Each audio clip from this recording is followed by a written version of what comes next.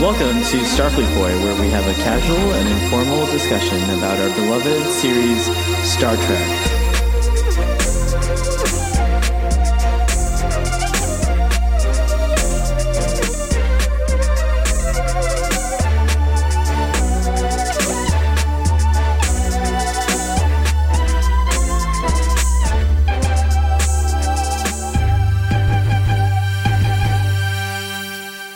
All right, and should I just go ahead and start the hangout? Engage. Engage. Who we have engaged the Borg. We have engaged the Hugh. We have engaged the Borg. Hugh, the Borg. Wouldn't Sean Connery have been amazing on Star Trek just in any capacity? It's in any capacity, indeed. Any capacity whatsoever, Indeed. right? Just one ping. Just one ping, Mr. Data. One ping. Oh my god. Welcome back, audience, to another exciting episode of Starfleet Boy, where we have a casual and informal conversation about Star Trek. We are currently focused on Star Trek The Next Generation, Season 5, Episode 22, Soy Borg. Jo Soy Borg. Jo Soy Borg. That's the name of this episode. No, I'm just kidding. It's Iborg. But how cool would it... Oh! We have engaged the Borg. You got to move him over a little bit. We have engaged the Borg. Oh, my. Is that Hugh? Is that Hugh? Oh, my. This is a generic Borg. No, let's see him. Can you bring him up close? Can we get It is not Hugh. It is not Hugh. This is a generic Borg. Okay, but there's some items that are similar. Like some of the armor looks... Because they are Borg. Oh, look at that. Yeah. Mm-hmm. Oops. Oh, no. The Borg. Turn off the... The Borg are calling me right now. The collective. The Borg collective is calling. Oh no, the Borg collective. I think that's going to be Arthur's Halloween costume next year is a Borg. Did you dress up Arthur for Halloween this year? No, he only wore his little Halloween bow tie. He has a bow tie with little fish skeletons on it. That's cool. Yeah. That's cool. So that's what he wears at Halloween for the last 2 years. But I looked at, he's kind of a petite cat. He might be the runt of his litter, so he's not like a huge cat. Uh-huh. So it's hard to find a costume that fits him. I had some contenders this year, but they just didn't work out. I think they were like going to be too big on him. Right. No, I know, it's hard. Also, if you don't find the right costume and you make them wear it, they get angry. I've seen on YouTube for sure. videos of cats being like, I am not dressed up as a cat. To the audience that's new to Starfleet Boy, this is nothing new. I have worn this hat before. And it is not a cat, it is a fox. I might be Star Fox. I never thought of this, but I'm Star Fox. Oh, the old Nintendo game. That was one of my favorite games ever. I played that for hours and hours and hours as a child. Star Fox. What a great way to start off this episode. The crew of the Enterprise encounter a distress signal as they're exploring a new uncharted solar system, and they decide to investigate, as they always do, and they find they send Beverly Worf and Beverly Worf and Riker go down. I just watched this and engage the Borg. So why the fuck do I have to talk to it? I already know it's going to kill me. Anyways, so they go down to... I've been dropping a lot of curse words lately on Starfleet Boy, and I want to just say that, like, we are PG-13, so I have to check myself before. Oh, well, I'm sorry. I drop a lot of foul language on the show. No, it's okay. So I apologize. I think we're in line with PG-13, which is the goal for Starfleet Boy, but I just want to make sure, just because it's nighttime, I might curse Oh, okay. Micro's a Oh, little- oh, This is Starfleet Boy After Dark. oh. Should I turn the And lights down? You did too. It's only nighttime because we fell back. Right. Today is the first day of falling back in the Falling time. back. Yeah. That's just a little... Okay, going back to the summary. So Beverly, Riker, and Worf, and maybe Geordi all find... Data's probably there, maybe, actually. Can't remember. So bad. Did you watch the episode, sir? I totally watched it, but I just have the worst mind. Or are Do you not- going from memory? As you said, you could do this from memory without watching No, I it. did say that, but I did watch it. I Okay. do have to admit that at the beginning I was distracted because I was making coffee. So this is the part. Oh, this is the coffee part. the Okay. coffee part. Go for it, man. Anyways, they do discover that there's one survivor, and they have a whole debate in the moment about what to even do. Should we just leave him here? The Borg are going to come back. Like there can't be any evidence that we were here. And then Beverly basically says, "Well, it's too late for that. I've already started treating him." And so Picard has to make a tough decision. So he decides to beam the Borg aboard despite his first instincts. And he detains it. What do they say? Like a detainment field or something like that. Containment field, yeah. Containment field. So anyways, Picard then comes to examine this fallen soldier Borg drone, and in the moment concocts, and I don't blame him if I hated the Borg as much as he does. In the moment he concocts an idea and he presents it right there in sickbay above this like injured dying Borg, and says, well, if we're going to revive it and bring it back to health, could we also send it back with the equivalent of a virus that would disable the Borg and render them no longer a threat to the Federation and others? And everyone's like, yes, let's do it. except for Beverly, who immediately protests from the beginning. Right. And you can as usual. yeah, but you can understand her perspective. She's actually like right when she says later on, I think that she says something like, well, from my perspective, I'm healing an individual. I don't see the Borg. But I do think that like Beverly wasn't there at Wolf 359. She didn't experience the carnage that everyone else aboard the ship experienced. So we can kind of probably understand her perspective. Anyways, so that just kind of we just talked about another part of the plot there. But basically they end up reviving the Borg and installing a power conduit so that it can sustain itself while they examine it and try to determine how to infiltrate its root systems and implant this virus into its system so that they can get it back to the Borg. Meanwhile, there's a time crunch because long-range sensors detect that there is in fact another scout ship on its way to investigate why the previous one went dark. So they have to figure this out pretty quickly.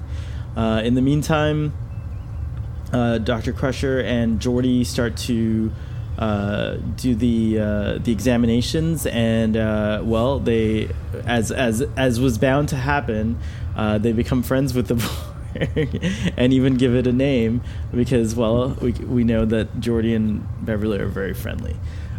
So they give it the name Hugh, and Guinan's horrified by this. She's like, you could tell she like almost wants to like just like slap Geordi when he oh look, everyone's coming into this this summary.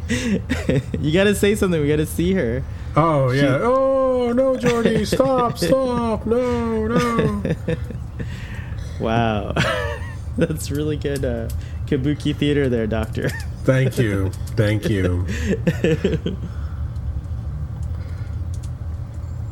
Anyway, she's horrified, and then she meets it, and then they have a conversation, and the Borg surprises her because the longer it's separated from the collective, the more it has to kind of make calculations and think for itself, so it's starting to like manifest a personality. known as Hugh.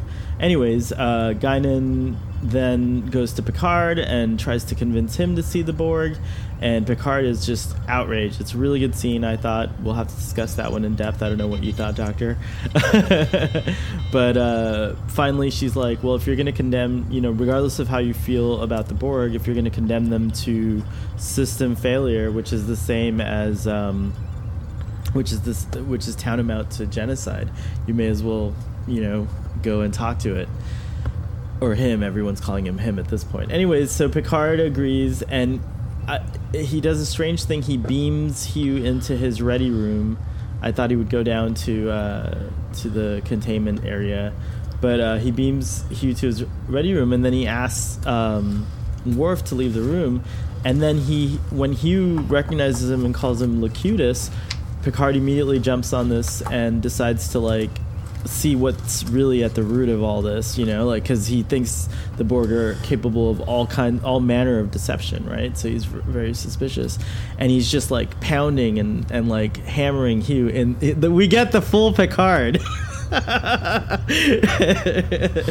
and then Hugh says something. He says I. He identifies himself as I, and this totally throws Picard, and he suddenly stops speaking like Locutus and goes back to his normal self. And now he's everyone comes to their senses at the end, and it's not really, I think, to them they were just okay, well, obviously now we can't do this. So then they're okay, well, we're gonna put this Borg back, and hopefully a little bit of his individuality will infect the Borg, and it does in not so great ways.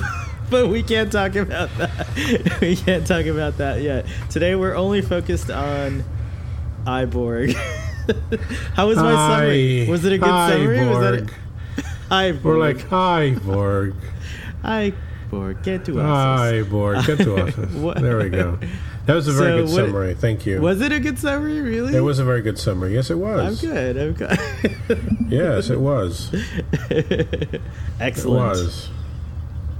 Doctor, it's nice to have you back. It's nice to be back. Do you remember in 95 or whatever it was, the year that... Yeah, of course I remember. This episode came out, and how did you feel about it back then? What's that? Was it controversial? It was controversial. I can't profess to remember anyone's I don't have the kind of mind where I can be oh, you said this or you said that. But I do remember that you guys thought I was ridiculous for liking this episode as much as I did, and now I realize why. And what is the reason?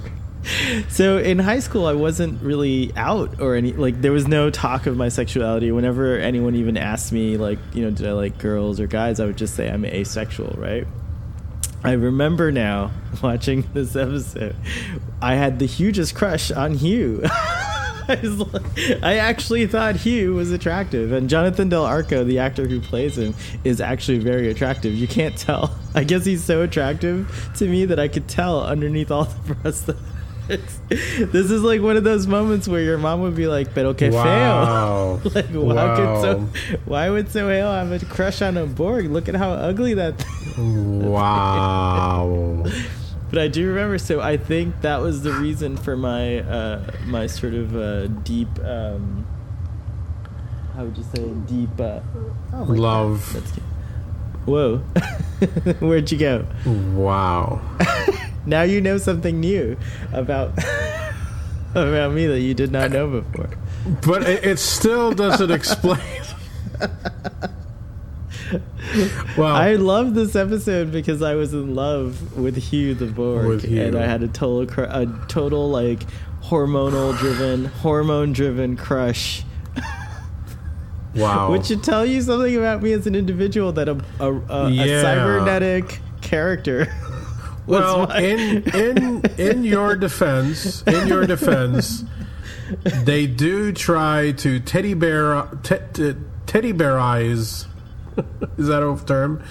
The Borg, yes. The Borg, as much as they can in this episode, which really leads me to he comes across as an adolescent in many ways, and one of the cues is the rounded edges on all of his equipment. Yeah. Like he has like very round, like even his feet look like, the rest of the Borg look like they're wearing boots, if I recall, but his feet kind of seem like these little pads around. There was just something interesting about that, and there's no way to know if Hugh is even a human or they never try. They never actually say. Yeah, they never. In the episode. Well, because there's no way to know. Like I think it's I would hard think to tell. genetically, yes, they could test. Oh, that's there's true. Human, That's true. I mean, not human, Yeah, but there's that's true. tissue. Okay. Did I just throw you a curveball? No. I mean, it opens up I guess the first door, which is Hugh himself. Also, the voice modulation is very different. Hugh, they tone down the harshness of Hugh. If you listen to the Borg in the other episodes that they're in, they're much more mechanical. Even Locutus. Did you notice though that they do it throughout? They do it more. It's more pronounced at the end of the episode as absolutely his individuality. So I did like that actually. I thought that was. By cool. the time he's in Picard's ready room, he's positively, he has a personality. He's like a Disney character there. at that point. I mean, he's like Bambi or Dumbo. I mean, he's just like, God. I mean, no, seriously. But he has a big, he has the big eye, and it kind of has a sympathy in the design. I have to say, I never noticed that before, but now that you pointed out, that was probably pretty good on the part of the design team. Maybe it's not the most, maybe it's a little obvious over your head, hit you over the head, but I think A for effort, right? Right? Well, I mean, I will say this. I have very conflicted feelings about this episode. Obviously, my initial reaction way back when was much harsher, and it remains very critical today. I will say this: it is a very well acted episode. Obviously, it's a Geordi Crusher episode, if you want to call it that. But it's very well balanced in that Geordi and Crusher have a lot to do and contribute to the episode. Everyone's in it. Troy even protests. There's two times that I recall there was a debate about the state of Hugh and what they were going to do and things like that. And I thought it was interesting, who was always. It was surprising who was, all for annihilating the Borg, and Troy seemed to be for it. Worf is definitely for it. Riker's for it. Troy's for it. It starts out as Beverly not being for it, and then it moves to Geordi, and then Guinan, and then of course Picard is faced with this decision at the end. But yeah, I just thought I thought about the acting in this episode. It was actually quite superb. What is the template for you that this is trying to kind of shed light on? What is this episode? What real life thing does this episode address? Is it individuality? That whole idea that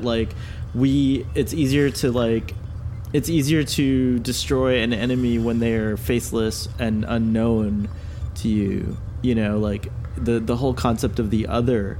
Is that where this episode ultimately is presenting? Absolutely, yeah, absolutely. Also, I think I don't think I picked up on it when I originally watched it as a kid, but I do now. Is the fact that Hugh is portrayed something like an adolescent,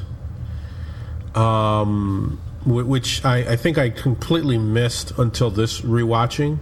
Really. Oh, And so then it kind of now you think of it in context of look at in other parts of the world where people strap bombs on kids, and certainly isn't that what Picard is doing? In essence, he's strapping a bomb on a kid and he's sending them into the Borg town square to set something off. Go ahead. That's deep. I never thought about that until you just mentioned it. But the idea that he was an adolescent, I think I did pick up on that. Obviously, since I was probably examining the looks of the Borg really deeply. Now that I had a crush on on the character, but it also recalled and kind of like advanced our knowledge of the Borg in a sense, because in the previous episodes we've seen that they do not only do the Borg assimilate, but they also have like a reproductive factory in which there were babies being incubated. Right. And so those particular Borg, like you can imagine, Borg are processed in all kinds of ways. There's like, oh, we've assimilated this planet and we'll add their distinctiveness to us. And then there's the longer term, like, oh, we're gonna like have to keep these genetic, these bio portions active, so let's produce Borg babies. So Borg babies. Jonathan Del Arco's character Hugh is one of those, I believe, Borg babies. It was born a Borg. It was not like assimilated in this traditional sense of like as an adolescent. It could have been. We don't have enough information to say it, but I'm just saying. I think you're right, because now I'm going into Voyager territory, which I'm shaky on. I'm not very strong on Voyager. Right. Same but here. I do believe that 7 of 9 was assimilated. She was already a child or whatever, and then was assimilated, but she has memories prior to being assimilated. And Hugh doesn't seem to have any memories other than just being in the Borg collective. So yeah. I think you are correct in assessing that he is one of those babies that they pulled the drawers and there are these Borg purple babies in there. I mean, he's one of those for sure. So you're right. I think you're absolutely right. And I think that's an interesting thing. It's just like there's a lot. I thought when obviously I had some other reasons to like really enjoy this episode, but now on this rewatch I noticed a lot of things like that. I also thought it was interesting, the like kind of dynamic of how his humanity was being I don't want to call it humanity. It's the very word human is racist. His individuality, as they say in the episode, right, it comes through, and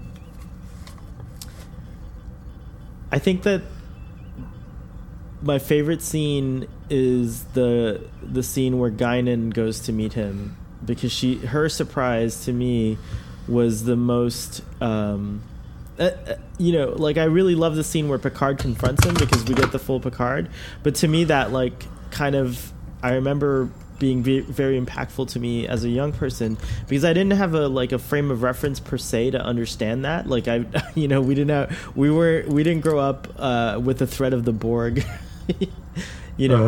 but we do grow up, all of us, no matter where we live on planet Earth, with kind of like this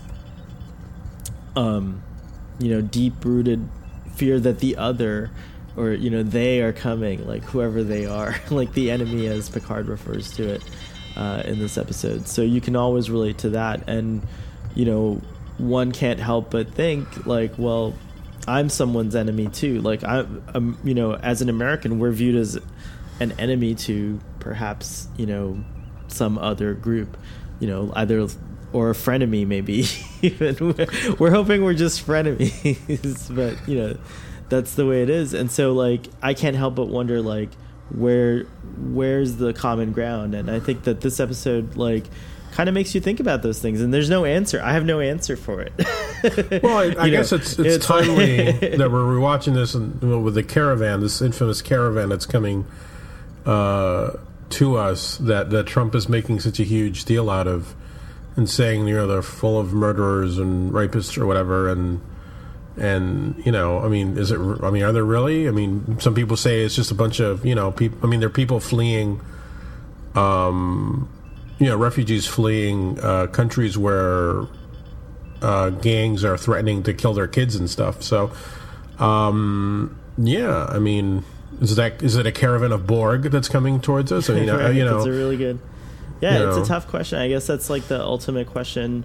And this episode, I think, gave us the best response you could expect of like this more enlightened version of humanity. Because we do have to remember that, like, these are not sometimes when they make decisions that seem like, uncharacteristic of like what we would do in our times, it's to teach us possibly another way of reacting. Mm-hmm. So I think that's cool. Yeah, that's all I got to say about. I did write some notes. Did you write any notes? No, I'm going as usual. I don't write notes. Going straight off the top of my head. Like I said, the acting was excellent.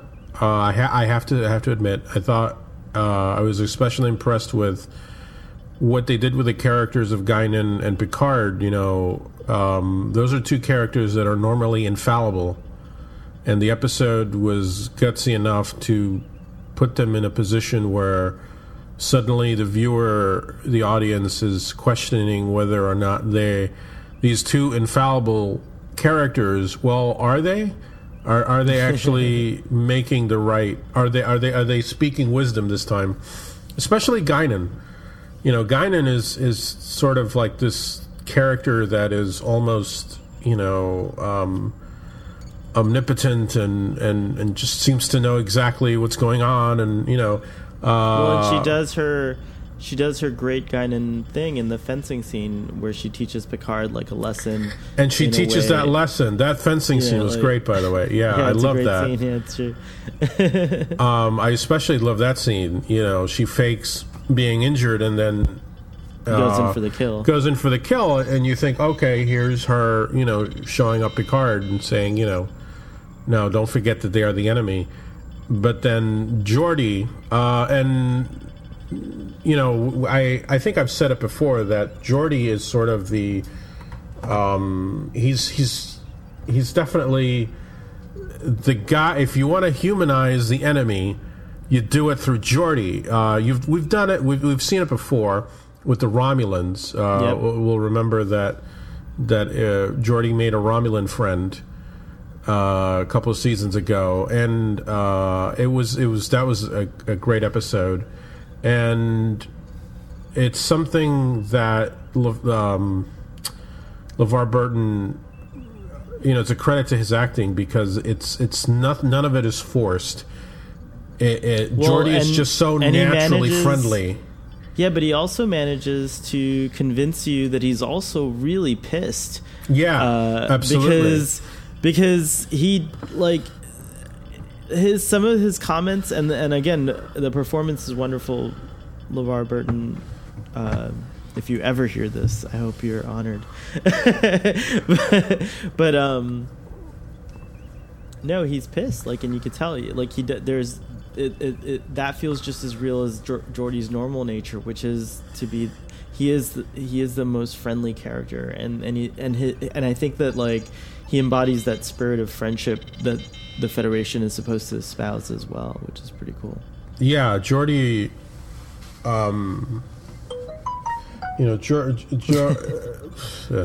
what's going on? That's Geordi on the phone there. Geordi in this episode, I think Geordi is the unsung hero of this episode, really, and he kind of fulfills the same role that he does in that Romulan episode. That's the immediate comparison that comes to mind, and then of course Beverly Crusher. Also, the episode naturally draws out her natural instincts and not really caring who the injured party is, just that this is a being who needs help, and she doesn't care who it is, and I think that's one of her great qualities. So this episode really does a great job of highlighting the better qualities of these two characters, of Crusher and Geordi, and they're two characters that don't they're overall they don't get the huge chunk of the attention on this show, and I appreciated that they were the ones, and I think one of the best scenes in the show is the one where the two of them have Hugh in the lab, the same lab that Data uses. The same lab to create Lal, and then later on Locutus is there. But I think it's right before they get Hugh, and Geordi kind of is angry at Crusher a bit. Yeah, and he's kind of being pissy with her, and she's like, "Well, I know what I have to do, but I don't have to like it." Right. And it's a rare moment of disagreement amongst this cast. One of the things that people typically attack Next Generation for is that everybody just gets along so damn well. But here's an episode where you actually see people disagreeing and trying to put their points of view across without calling somebody stupid or whatever. Right. They're just okay, fine, we got to do this, but I don't have to like it. But you move on. You go on and you do your job. And I think I know you've many times have said that this is a great Next Generation is a great showcase for what you're supposed to do in the workspace. And it's true. And I think protocol. It teaches you protocol. It's like a really great way to learn that. Yeah, I think this is another episode where it shows effective workspace protocol. We have the Borg. We don't want the Borg in our space, but damn it, okay, I've said my piece. I'm going to keep on, and I'm going to scan his innards or whatever. I think that I would have liked, and I don't know if you feel the same way or if you had this thought, but watching it this time around, I was thinking it would have been neat to have just a little bit more of Data's perspective in this episode, because I think that he should have an opinion on it, considering that the Borg are just another variation of somewhat a life form that's not your usual carbon-based situation. So I don't think I ever got much of a sense, other than, of course, Data I think assisted Geordi in making the paradoxical shape that's gonna confound the Borg. That's probably the weakest part of the episode, but yeah, okay. It is kind of.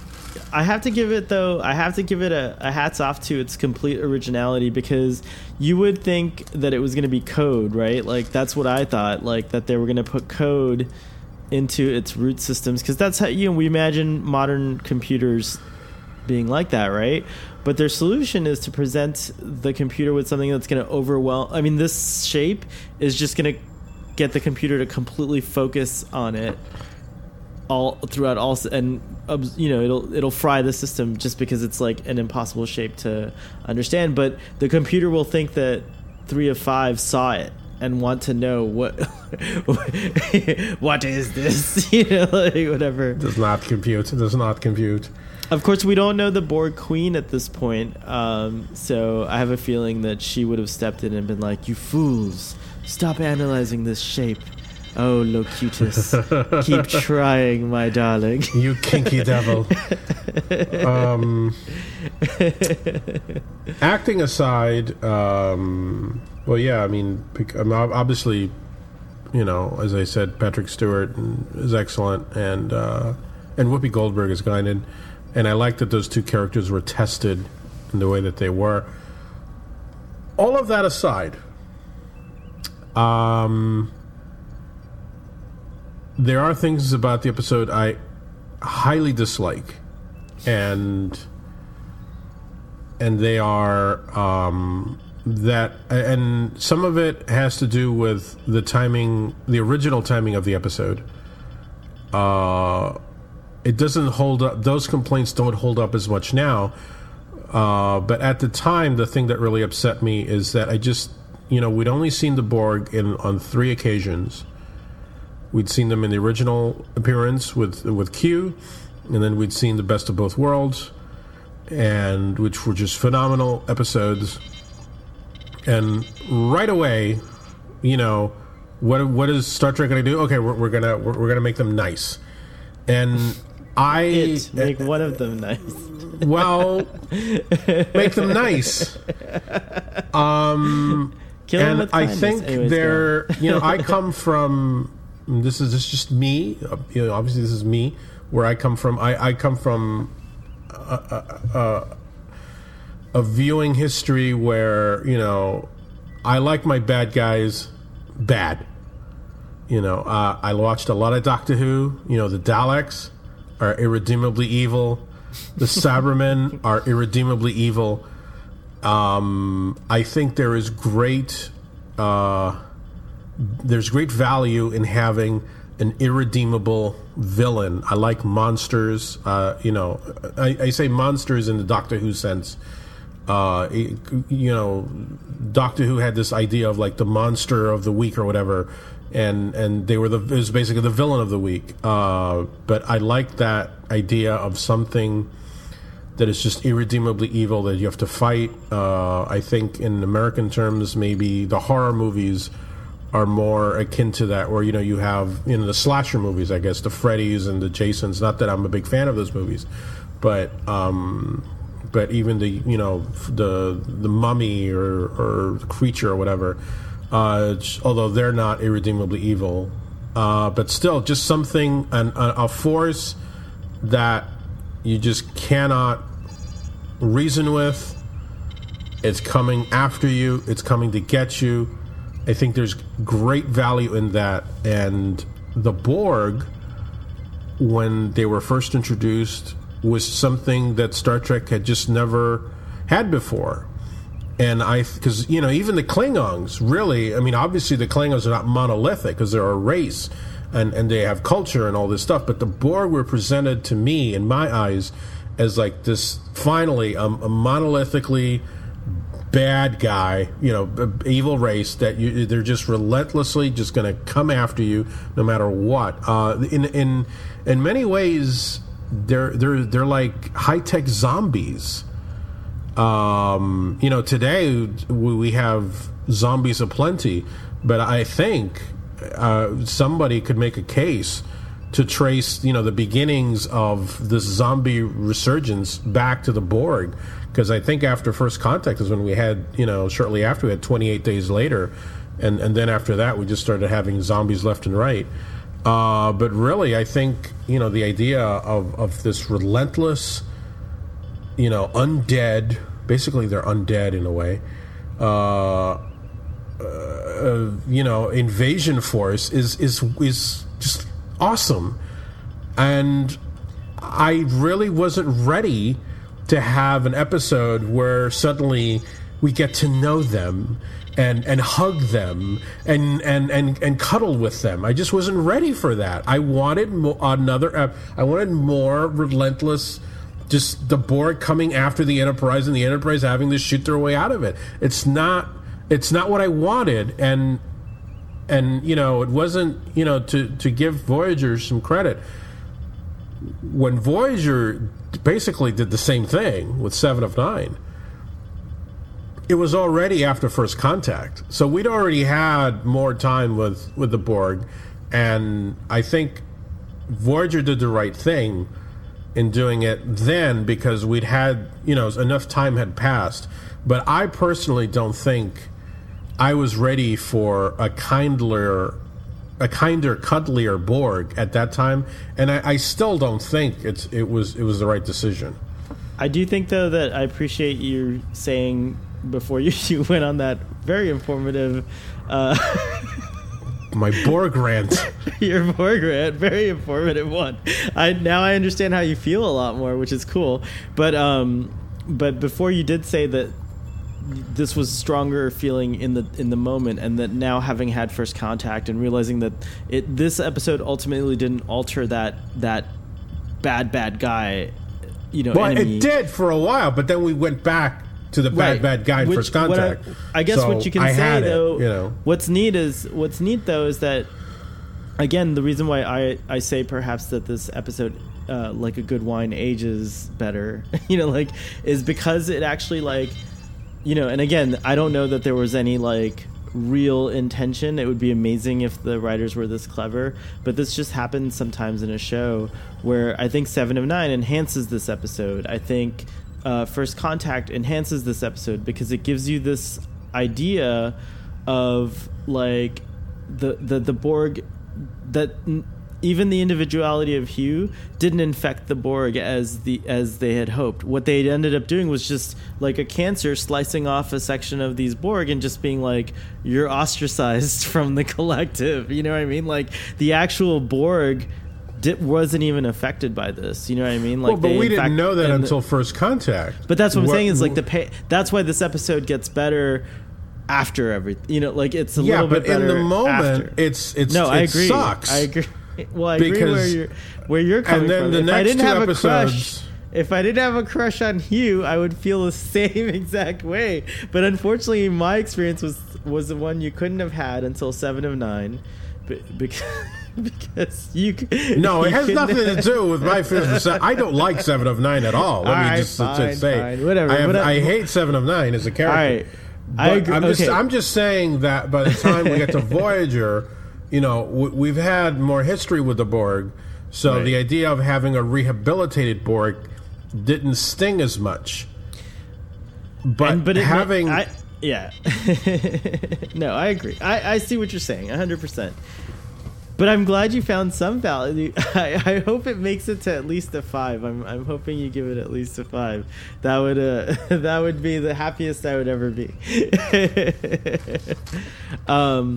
But we haven't gotten to that quite yet. No, we haven't.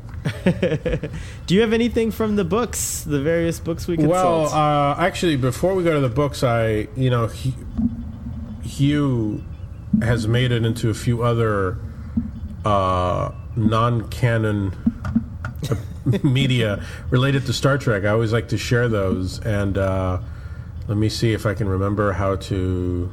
Okay, screen share. There we go. We're going to do screen share, ladies and gentlemen. Nice. All right, so here we go. Share. And hold on. So this is Cry Havoc and Let Slip the Dogs of War. And ladies and gentlemen, does that not look like Bane? Do you see that? Hold on. Can you hit the present to everyone button? Oh, am I not doing that? Okay, hold on. It should be up there on the top, like the green area. Present to everyone, no? Here, I think I can use my commander skills. Hold on. All right, now it's on the screen for everyone. Okay, your background's Emma. That's so cool. All right. You mean Bane, like Tom Hardy, that same character? Do you not see what I'm seeing? Oh, you don't see what's on my screen right now? I see a Tholian. Okay, and don't you see Bane right here? Oh, I don't know enough about Bane from the comics to know that that's Bane. Well, yeah, Bane from Tom Hardy Bane. That looks like Bane, doesn't it? That's Bane and Hugh right there. I don't know why Hugh was hanging out with... In this comic, what is that? In this comic, apparently the Tholians team up with the Borg somehow. Oh. Yeah, so... Ooh, maybe Tholians can't be assimilated. Perhaps. I mean, they like exist in these extreme environments. Yeah, but it is... I just want to go back... I mean, I love the cover. The cover is... Let me get to... That's the cover. That's Hugh right there. It's a little older Hugh. Yeah, well, yeah. This is issue 75, so it's later on. I wonder how far Hugh goes. I wonder if there's... Do you think there's a story that's yet to be told in the upcoming Star Trek Old Man Picard series? Like, oh my! I don't know about that. I've stopped sharing, by the way, right? Yes. Yes, we're back to normal. Okay, I didn't want to hijack the show too long. But yeah, Hugh appears in that issue, and then apparently he also appears in the William Shatner written Avenger, in which Hugh and Captain Kirk have an adventure together. Apparently Hugh heals his wounds. Wow, Hugh's resonated. Apparently the character resonated with more than just this little guy who had a crush back in the 90s, 92. Apparently. 93. That's interesting. Yeah. So, yeah. And you're saying William Shatner wrote this book? Like, how did that happen? Was he like... Well, Shatner wrote several books. He wrote several. He wrote, like, the definitive... He wrote The Adventure Shatner. right... I could see William Shatner sitting at home, perhaps with a glass of whiskey or some beverage, and he's just like, let me just turn on the TV. And this episode, he's never seen Next Generation at all. He's never seen it. He's there. This is his first episode. Why would he need to see it? This is his first episode of Star Trek and Next he's Generation. watching, and he goes, darling, whoever he's with at the time. Antonia. Darling, Antonia, this is insane. Look at what they've done to Star Trek. It's out of control. There's a Borg, and there's a wow, and I just want to write more about it. Like, I don't know what a Borg is, but I want to write more about it. I want to do more about the Borg. Hugh, what a simple name, Hugh. It's such a beautiful name. I want you to heal my wounds. I just want to know how that happened. Like, how did William Shatner discover this episode and then decide to write a book about Hugh? I think that's lovely. I don't know. It's called Avenger, and you're free to reread it. It's available from Ballantine Books in digital format and in print. Ballantine, right? Ballantine. Very nice. And where else has Hugh reared his ugly, his feo cabeza? You know what? Other than the other episode,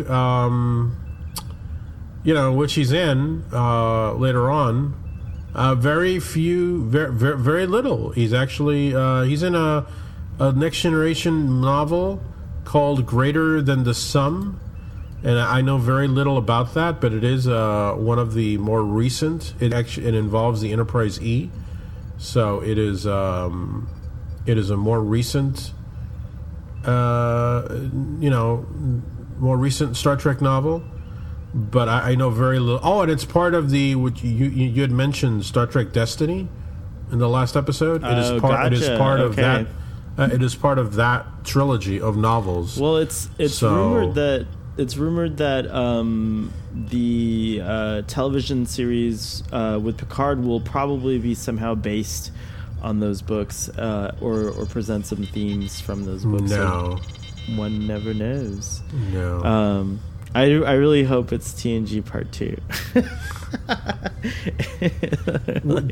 Do you want Hugh to return in Old Man Picard?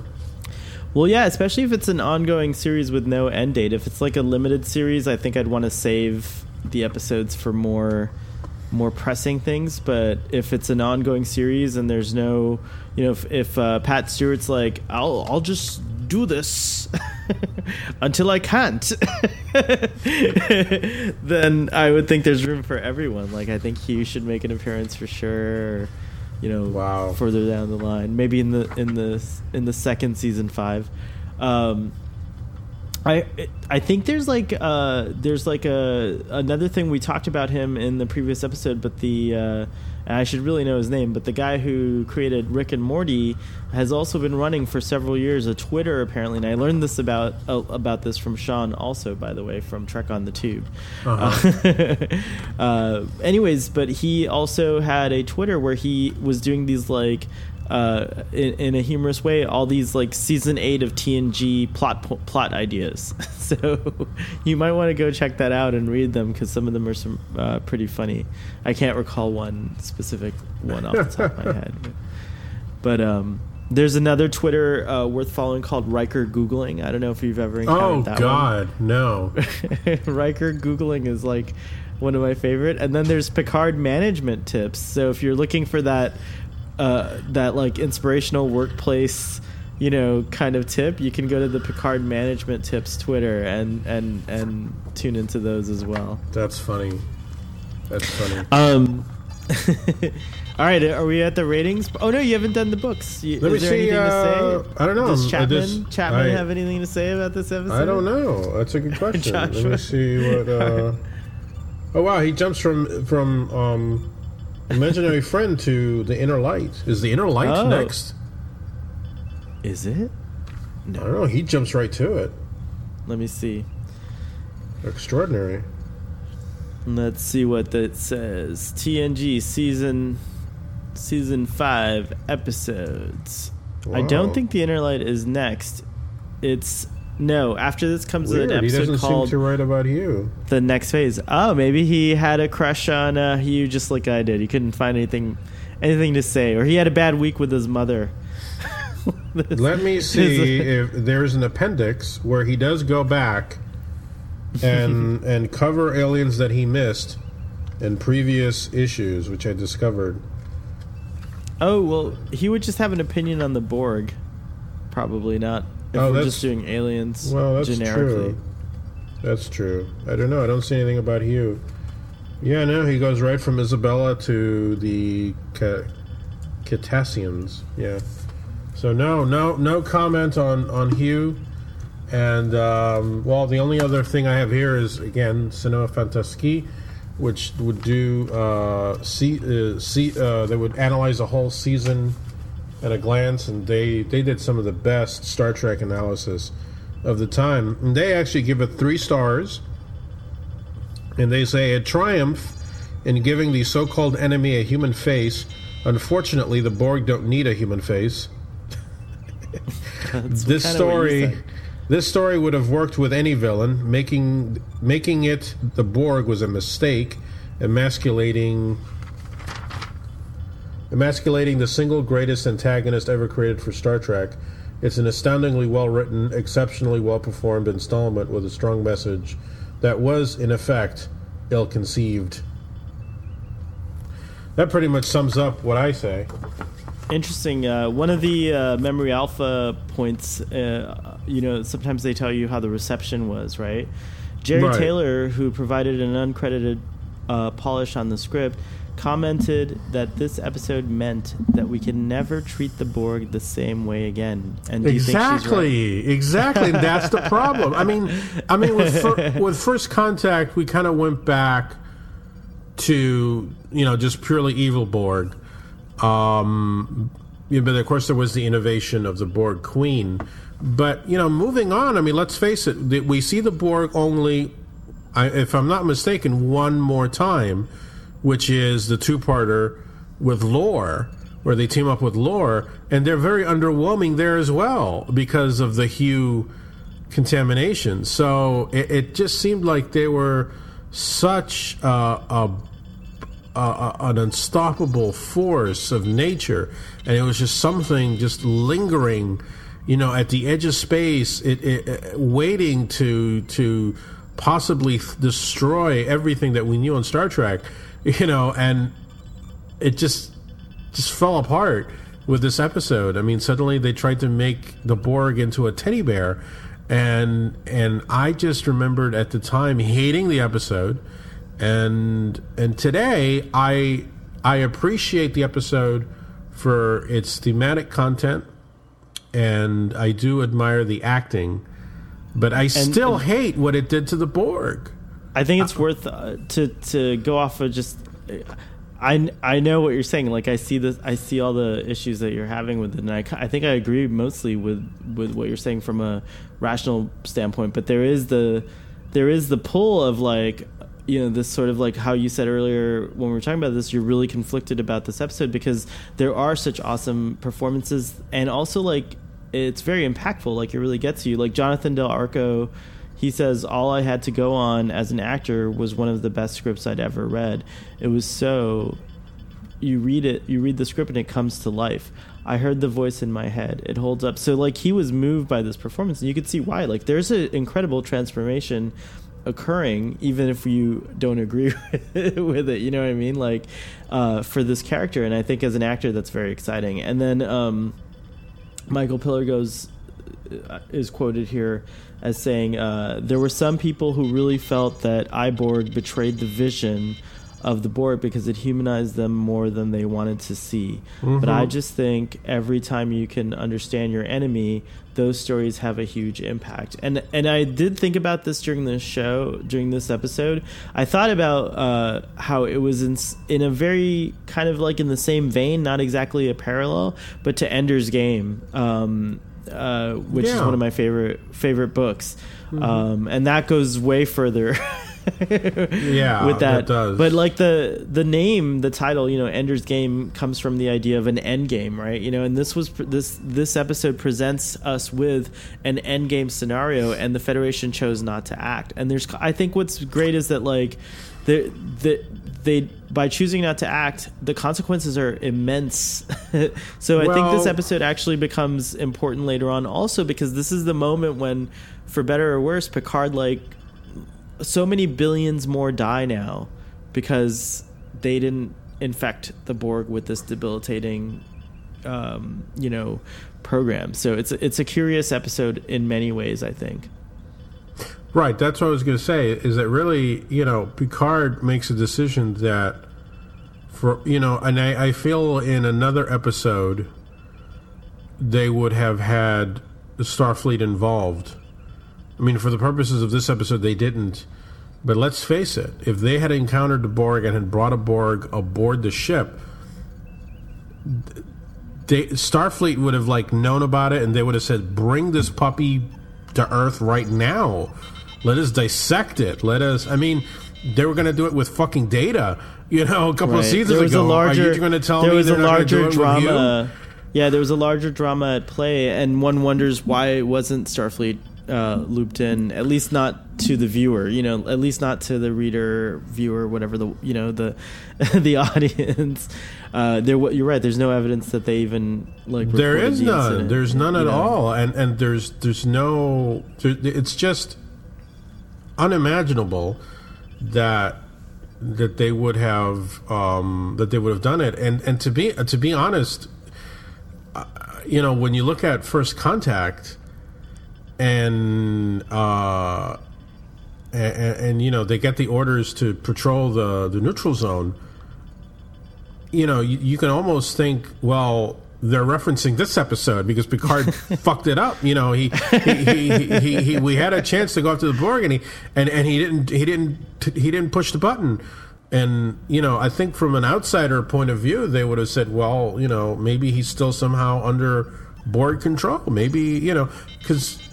It just, the decision made to put Hugh back out there like that just doesn't really make sense in the big picture. I think the drama works self-contained, but when you put it back into the big picture, none of it makes sense. I don't think Starfleet would have allowed Picard to have made a decision like that, and I'm not totally convinced Picard would even have made.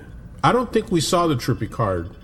I don't think we saw the true Picard in this episode. I said the full Picard. You said the full Picard, but I'm saying I don't think we saw the true Picard in this episode. I don't really see him being swayed that much. It is a very powerful scene when he kind of steps back into Locutus and he's drilling the Borg, and he sees that the Borg is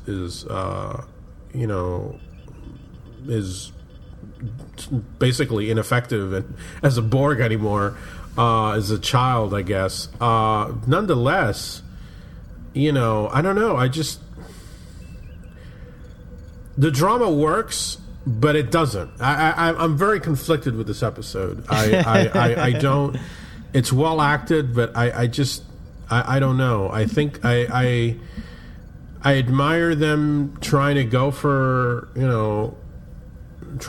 this, but I don't. For me, it doesn't. Ultimately, it doesn't work. I think the inherent value of having the Borg as a villain, as just an irredeemable villain, is something that is too great to pass up, because you really can't do that with Klingons. You can't do that with Cardassians. You can do it with the Borg as they were presented up to now. I think this is a game changer for the Borg. They are no longer just this ominous threat. They're not the boogeymen anymore. Now they've been humanized, and once you humanize one, you can obviously imagine others being humanized, and I think you've lost something. And I think it's and at the end of the day, this is an action adventure show. I mean, you have good guys and you have bad guys, and you just lost the best bad guy you ever had. So I think I'm ready for my see rating. what you're saying. Okay, I'm ready too. I think I see what you're saying. I just want to present one last little argument point out. Yes, Star Trek as a show, technically speaking, you're 100% right, is an action adventure show, and it's so much better when you have like this immense conflict and drama and like these no-win scenarios, so to speak. But I won't fault the writers for trying to portray what the lives of these people might actually be like, what the actual Federation that is being depicted might actually be like in genuine. And I think that's the attempt that was made. I unfortunately don't think it was 100% successful either. So it's not going to be a perfect episode, but I do like this episode a lot. Obviously, as always, I attach great sentimental value to it, and that's it. So I've justified my rating, which is lower than when I started this episode. I am going to give this episode a 7.5. It was originally going to get an 8.5, so you knocked me down a little bit, Doctor. So 7.5 for Iborg. But honorable mentions to everyone, because the performances were so good, it was hard to like not give it a 10. Right. And you know, again, I'm very conflicted, and I just want to explain my rating before I give it, which is, you know, because I do give a lot of thought into these ratings, and I know for a while you wanted to go to just a thumbs up, thumbs down kind of thing, and I said no, because there's too much nuance. And I think this is one of those. Now lie in it. Right, and well, this is why I like the number system, because, you know, it's not just there's a lot of nuance to the ratings, I feel, and I think if I say it's a 5, then it's just an average good episode. So I can't give it a 5 because I really hate parts of this episode. I really, really hate it. Wow. So I have to go under a 5. But, you know, again, the acting is very good in this episode. And it is a well-written episode. I just wish they hadn't used the Borg. So I have to give it a 4.5. It can't reach the 5. It's as close as I can get to a 5, but it's a 4.5. Just on principle, because I just don't like what they did to the Borg. I really don't. And there's things that don't make sense. I don't know why. I don't know how you can make a decision. You know, the Borg, every time they've been introduced, it's just it's of mega importance to everything in the universe. And you have this episode, and it's just kind of self-contained, and they're there for a while. You know, it's not like it happens over. It's like it's a quick episode. They're there for a couple of days. It looks like. Well, yeah, the drone.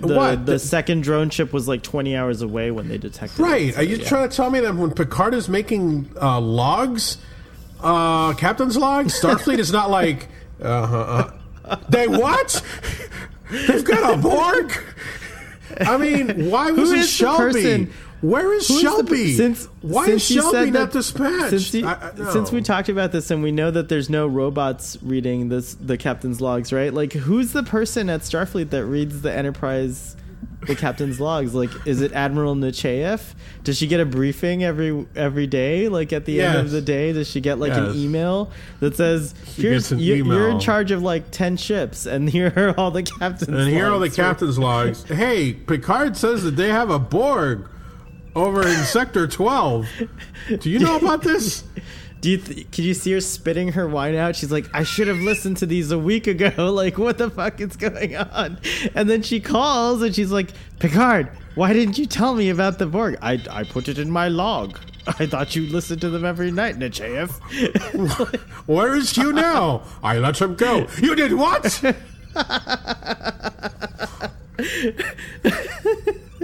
If I didn't seriously. like you so much, Picard, is it really like that? Is it like that? Yes, that's exactly how it is. That's exactly how it is. All right, so I say, so it's I say a 4. That you gave. It's a 4.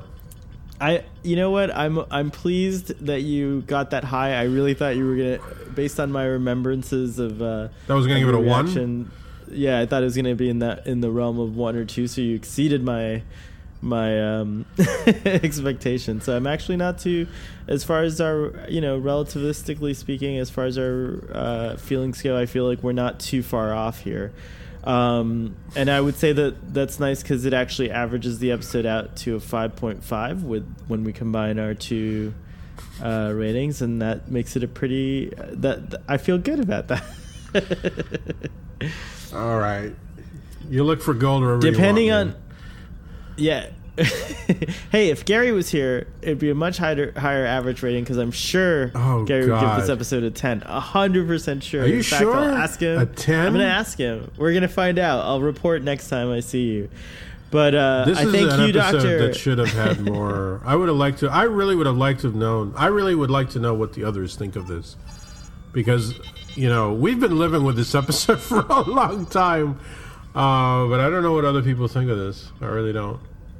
Well, there's definitely room to find out. I do make little log notes here to try to bring things up on the future episodes. So there are some really big episodes coming up that I feel like group discussions would be quite apt for. So we'll try to line those up and then maybe return to these. And maybe season 5, at the end of season 5, we'll have our first largest summit. I'm really looking forward to the season. Guests on, yeah. The season recap. Yeah, it's gonna be fun. I think season 5. And how many more do we have left to go? not much. This is episode 22. So, what is that? 4 more episodes to go in the season. Holy cow! Only 4? Yeah, aren't there 26 episodes in this season? Let's take a look. So what's left? Here, I'll tell you right now. I mean, The Inner Light is one of them. Yes. Hold on. Season 5. There's one called The Next 5. Phase, which I don't know what that is. I don't remember that one either. I'm very curious to watch it. Now I'm all caught up on my... I'm not ahead anymore. Oh my god, there's the Next Phase, and then there's The Inner Light. And then Time's Arrow, and that's it. Holy cow, and Time's There's Arrow. only 3 more episodes left. So there's only 3 episodes left. Yep. Wow, I'm shocked. Wow. We're getting through it. Wow. We're almost at the Getting end. through it. We're almost... Oh no. We're closer to the end now than we are to the beginning. Yeah. Doctor. Season 6 and 7 are next, and that's it. So As season far 7, as Star Trek The just Next the movies. Generation is concerned... Doctor. As far as Star Trek The Next Generation is concerned, you and I have memories longer than the road that stretches on ahead. Oh, All right, on that note, Wow. live Wow. long and prosper, and we'll see you next time.